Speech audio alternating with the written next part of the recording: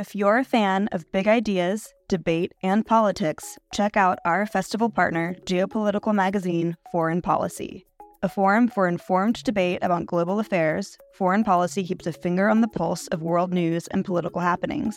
Beyond articles that delve behind the headlines via traditional reporting, Foreign Policy has so many other products to offer, ensuring that no matter how you like to engage with eye-opening content, there is a method for you.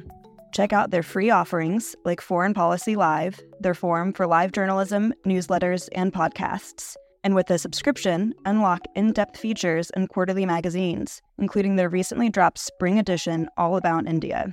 Fans of IAI will love Foreign Policy for more of the mind-expanding, insightful content that they seek.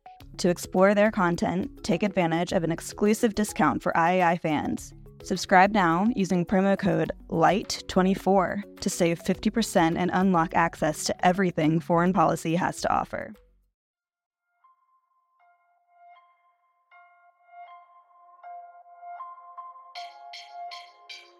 I want Britain to be the world's great meritocracy, a country where everyone has a fair chance to go as far as their talent and their hard work will allow. Switching away from this current system of lower-skilled immigration and instead adopting a merit-based system, we will have so many more benefits. It will help struggling families, including immigrant families, enter the middle class, and they will be very, very happy indeed. Hello and welcome.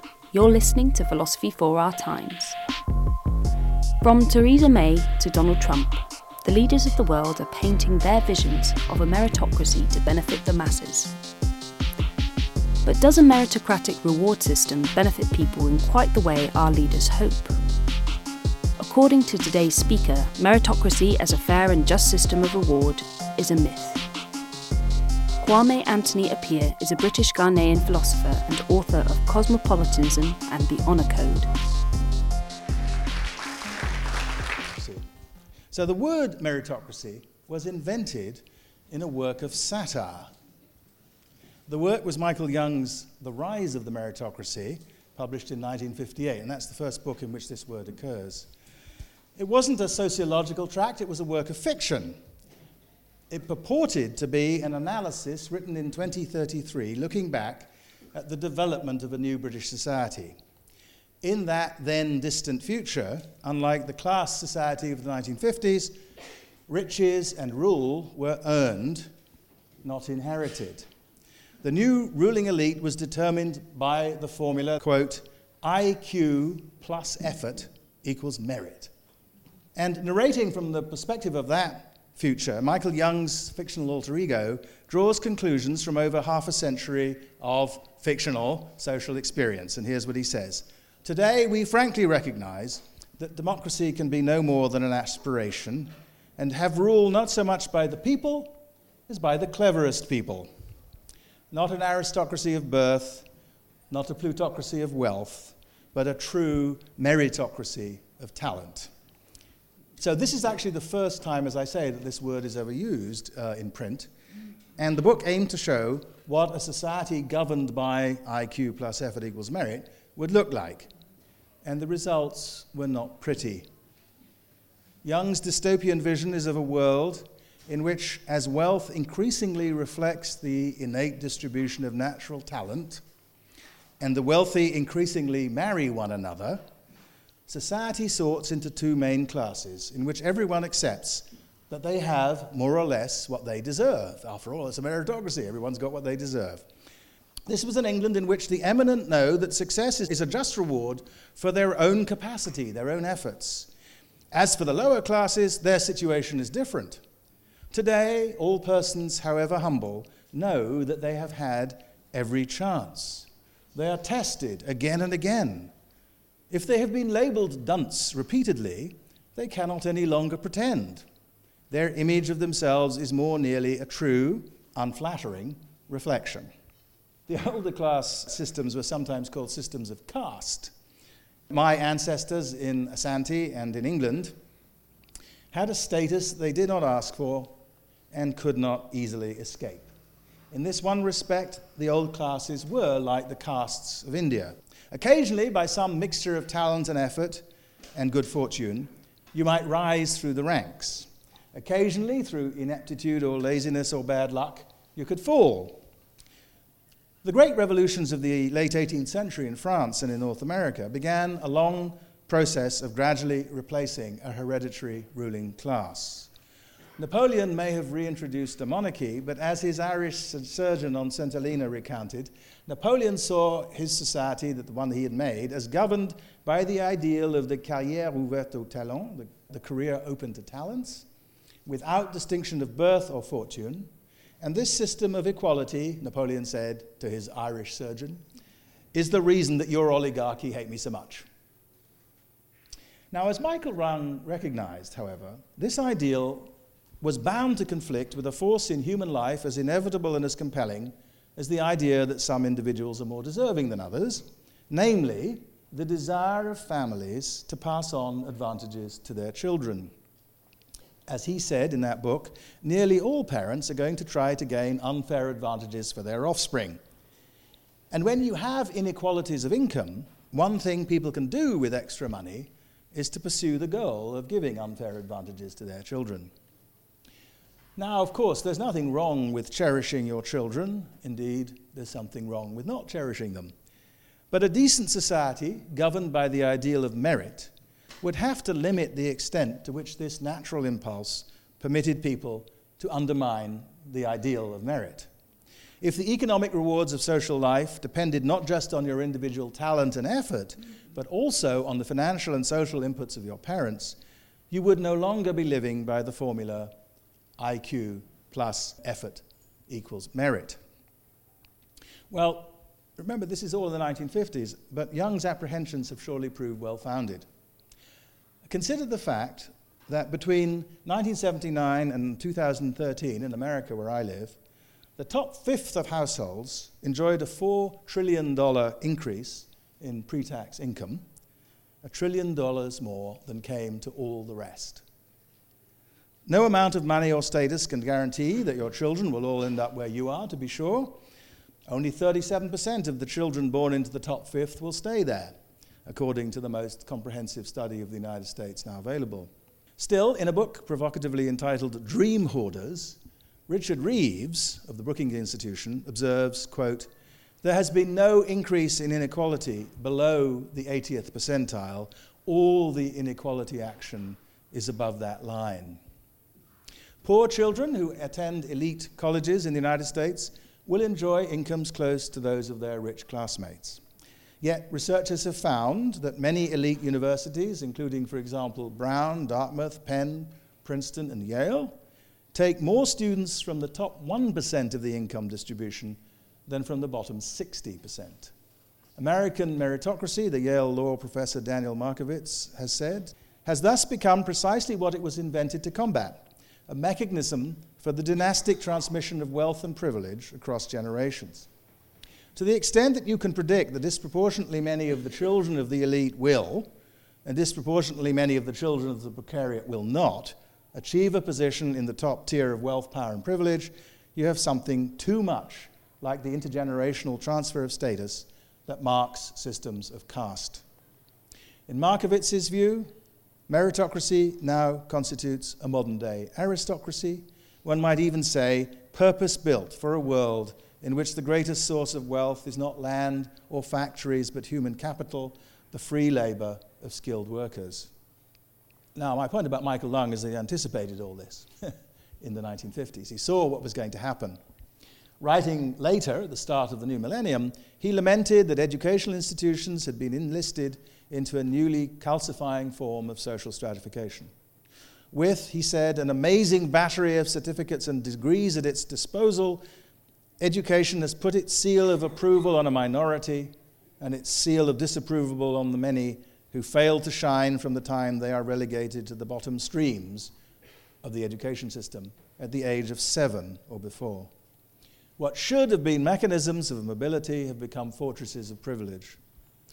Young looked at the educated elites who had come to dominate the British government at the beginning of the millennium and compared it with the 1945 Labour cabinet of Clement Attlee, Ernest Bevin, the Foreign Secretary in that government, had left school at the age of 11 and worked as an errand boy and a drayman before he became active in the Bristol Dock Workers Union. Herbert Morrison, Deputy Prime Minister, left school at 14 and worked as a shop assistant and switchboard operator before getting involved in local council politics. So these were two members of the Big Five, a group that also included Stafford Cripps, who happens to be my grandfather, Hugh Dalton, and Attlee himself. These two sought to alleviate social inequalities whose burdens they knew from direct experience. They'd grown up with them. In other realms, too, Young saw an emerging cohort of mercantile meritocrats who, quote, can be insufferably smug, much more so than the people who knew that they had achieved advancement not on their own merit, but because they were, as somebody's son or daughter, the benefits of nepotism. The newcomers can actually believe that they have morality on their side.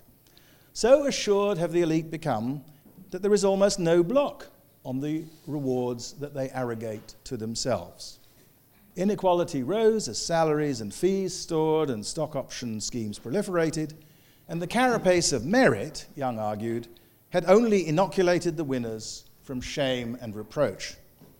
Yet, if a new dynastic system was taking place, you might conclude that meritocracy has faltered because it isn't meritocratic enough.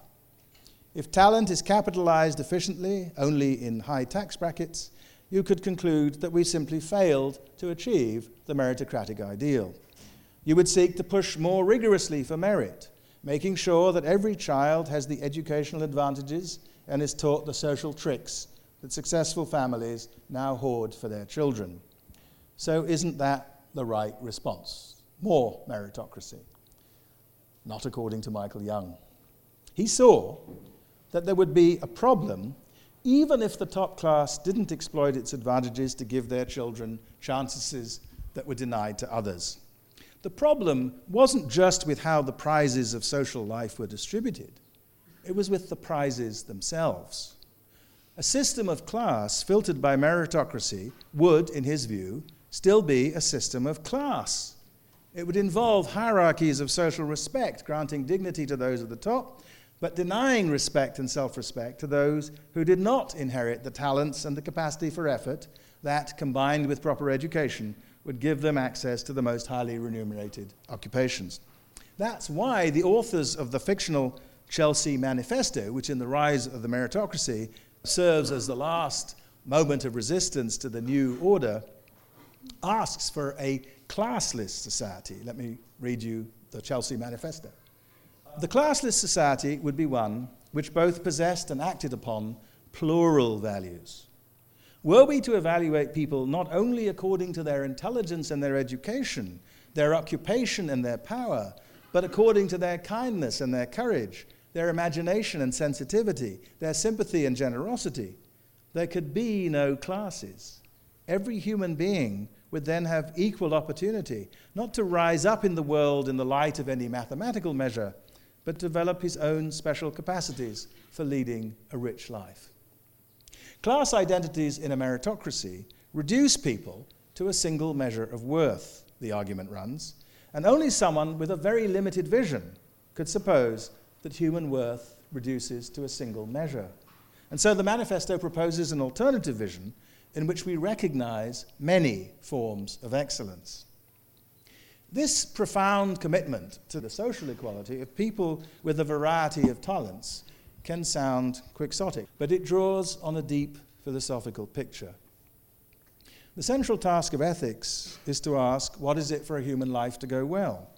And the answer, I believe, is that living well means meeting the challenge set for you by three things: your capacities, the circumstances into which you were born, and the projects you yourself decide are important.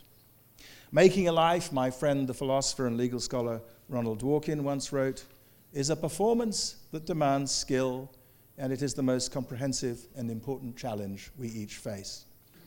But because each of us comes equipped with different talents and is born into different circumstances, and because people choose their own projects, each of us faces his or her own challenge, one that is, in the end, unique. So there's no sensible answer to the question of whether one person meets her challenge better than somebody else. Did Albert Einstein have a better life than Mozart? the only sane answer is that Einstein was a better physicist and Mozart a better musician. I know what it is for my life to go better or worse, but it doesn't make sense to ask whether my life is better than yours. And that means there isn't a comparative measure. There's no single scale of human worth. As a result, a system of selection for jobs and educational opportunities cannot be designed by considering who is most worthy of those opportunities because, as Michael Young argued through his Chelsea Manifesto, there isn't a single scale of merit on which to rank people. Indeed, because each of us faces a distinct challenge, what matters in the end is not how we rank against other people at all. We do not need to find something we are best at. What's important is to do our best, our unique, distinctive best. Each of us, as the German philosopher Johann Gottfried Herder once wrote, has his own measure. John Stuart Mill expressed something like the same thought when he wrote in the marvelous third chapter of On Liberty that to have a character is to be a person whose desires and impulses are the expression of his own nature as it has been developed and modified by his own culture. So if you have a character in that sense, if you have your own measure, the most important standards you have to meet are distinctively yours. So the ideal of meritocracy, I think, confuses two different concerns. One is a matter of efficiency. The other is the matter of human worth. If we want people to do difficult jobs that require talent, education, effort, training, and practice, we're going to need to develop the capacity to identify candidates with the right combination of talent and the willingness to exert them, and provide them incentives to train and practice. So we design schools and universities and select people to fill the places in them. If the institutions are working properly, they aren't merely handing out credentials, which is always a danger. They are building human capital. We then allow for entrepreneurship, social and commercial. And we offer jobs with salaries and other advantages, interesting work, respect and autonomy in your job, vacations, pensions, healthcare, and we select people to fill those as well. We open careers, in Napoleon's formulation, to talent. But in the end, there will be a limited supply of educational and occupational opportunities, and we will have to have ways of allocating them. So here I think is a better picture. Money and status are social rewards that can encourage people to do things that need doing. It will be a matter of luck whether you inherit the capacities whose development will be rewarded in the society into which you're born, and of more luck whether the capacities you actually develop turn out to be highly rewarded. You can respond to messages from the market and seek training, of course, and a well-designed society will elicit and deploy developed talent efficiently. But I know that my relatively high place in the current system of class in Ghana, where I grew up, would have been insecure in 19th century Asante, since I am confident that I did not inherit the temperament of a successful general. And successful generals were the people who did best in 19th century Asante. Einstein's mathematical and physical intuitions wouldn't have been much use if he had lived among the Amazonian Nukak, who didn't have writing. And Mozart's success would have been unlikely in a society where the only musical instrument was the drum. The English poet Thomas Gray, in his well-loved 1751 elegy written in a country churchyard, wrote about the talent wasted in a society that fails to train all its young. Full many a gem of purest ray serene the dark unfathomed caves of ocean bear. Full many a flower is born to blush unseen and waste its sweetness on the desert air. Gray's society had not, of course, achieved universal education, let alone imagined the removal of barriers to success based purely on accidents of birth. It was still a profoundly class society. So he wondered, were there below the gravestones some mute, inglorious Miltons, or some Cromwells guiltless of their country's blood? The vista of the country churchyard may tempt us to suppose that in the absence of penury and restraint, people offered adequate educations will find a level set by their natural talents. Each natural poet will find her inner Milton. Each tyrant is waiting in a Cromwell. What's missing here, though, is the massive contingency of human life. To prepare the next Einstein, you need to know what talents it will take to make the next great breakthroughs in physics, But if we knew that, we wouldn't need the next Einstein. I have relished my life in philosophy, which began, I think, by the pure chance of having a few friends and a couple of teachers whom I met at a moment in my life when I was thinking about my religious faith and my place in the world. One reason I could read and appreciate Kant, Camus, Sartre, and Ayer, who were the people that I came across first in philosophy, is that I had spent a great deal of my childhood reading books, some of them quite challenging, from my parents' library, at my mother's urging. But a different school, different friends, different parents, a different library, or no library at all, and I would have had a different life. So I love the life I have happened upon, but there are surely many other lives I could have lived and loved. And most people would have multifarious, possible, rewarding lives, if we made a world that respected a life well lived. The social rewards of wealth and honor are inevitably going to be unequally shared, because that's the only way they can serve their role as incentives for human behavior. But we don't need to deny the dignity of those whose luck in the genetic lottery and in the historical contingencies of their situation has left them less rewarded.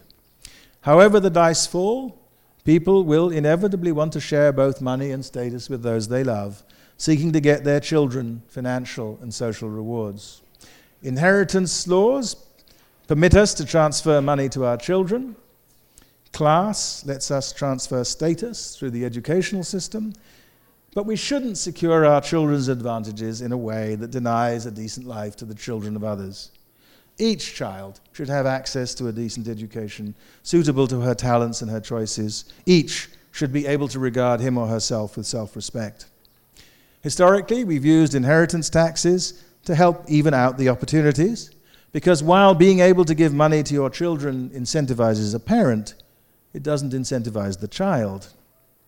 Further, democratizing the opportunities for advancement is something we know how to do, even if, in the current state of politics in Britain and the United States, it's very unlikely that anyone's going to try and do it.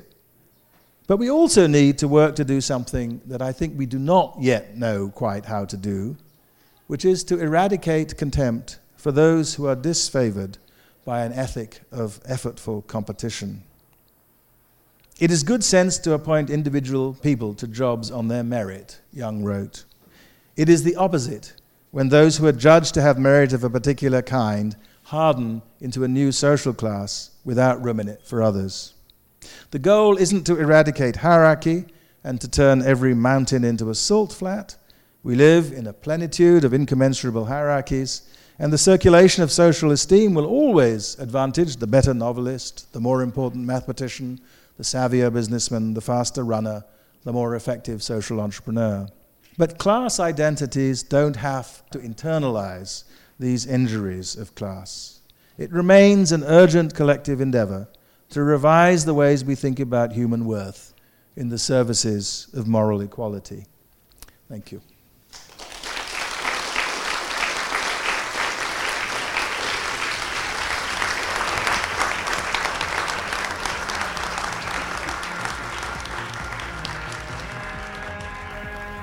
We hope you enjoyed this podcast, which was brought to you by the Institute of Art and Ideas. So, what do you think? Is meritocracy bound to fail? Or is it the fairest system for society? Let us know what you think by tweeting @IAI_TV with the hashtag #PhilosophyForOurTimes.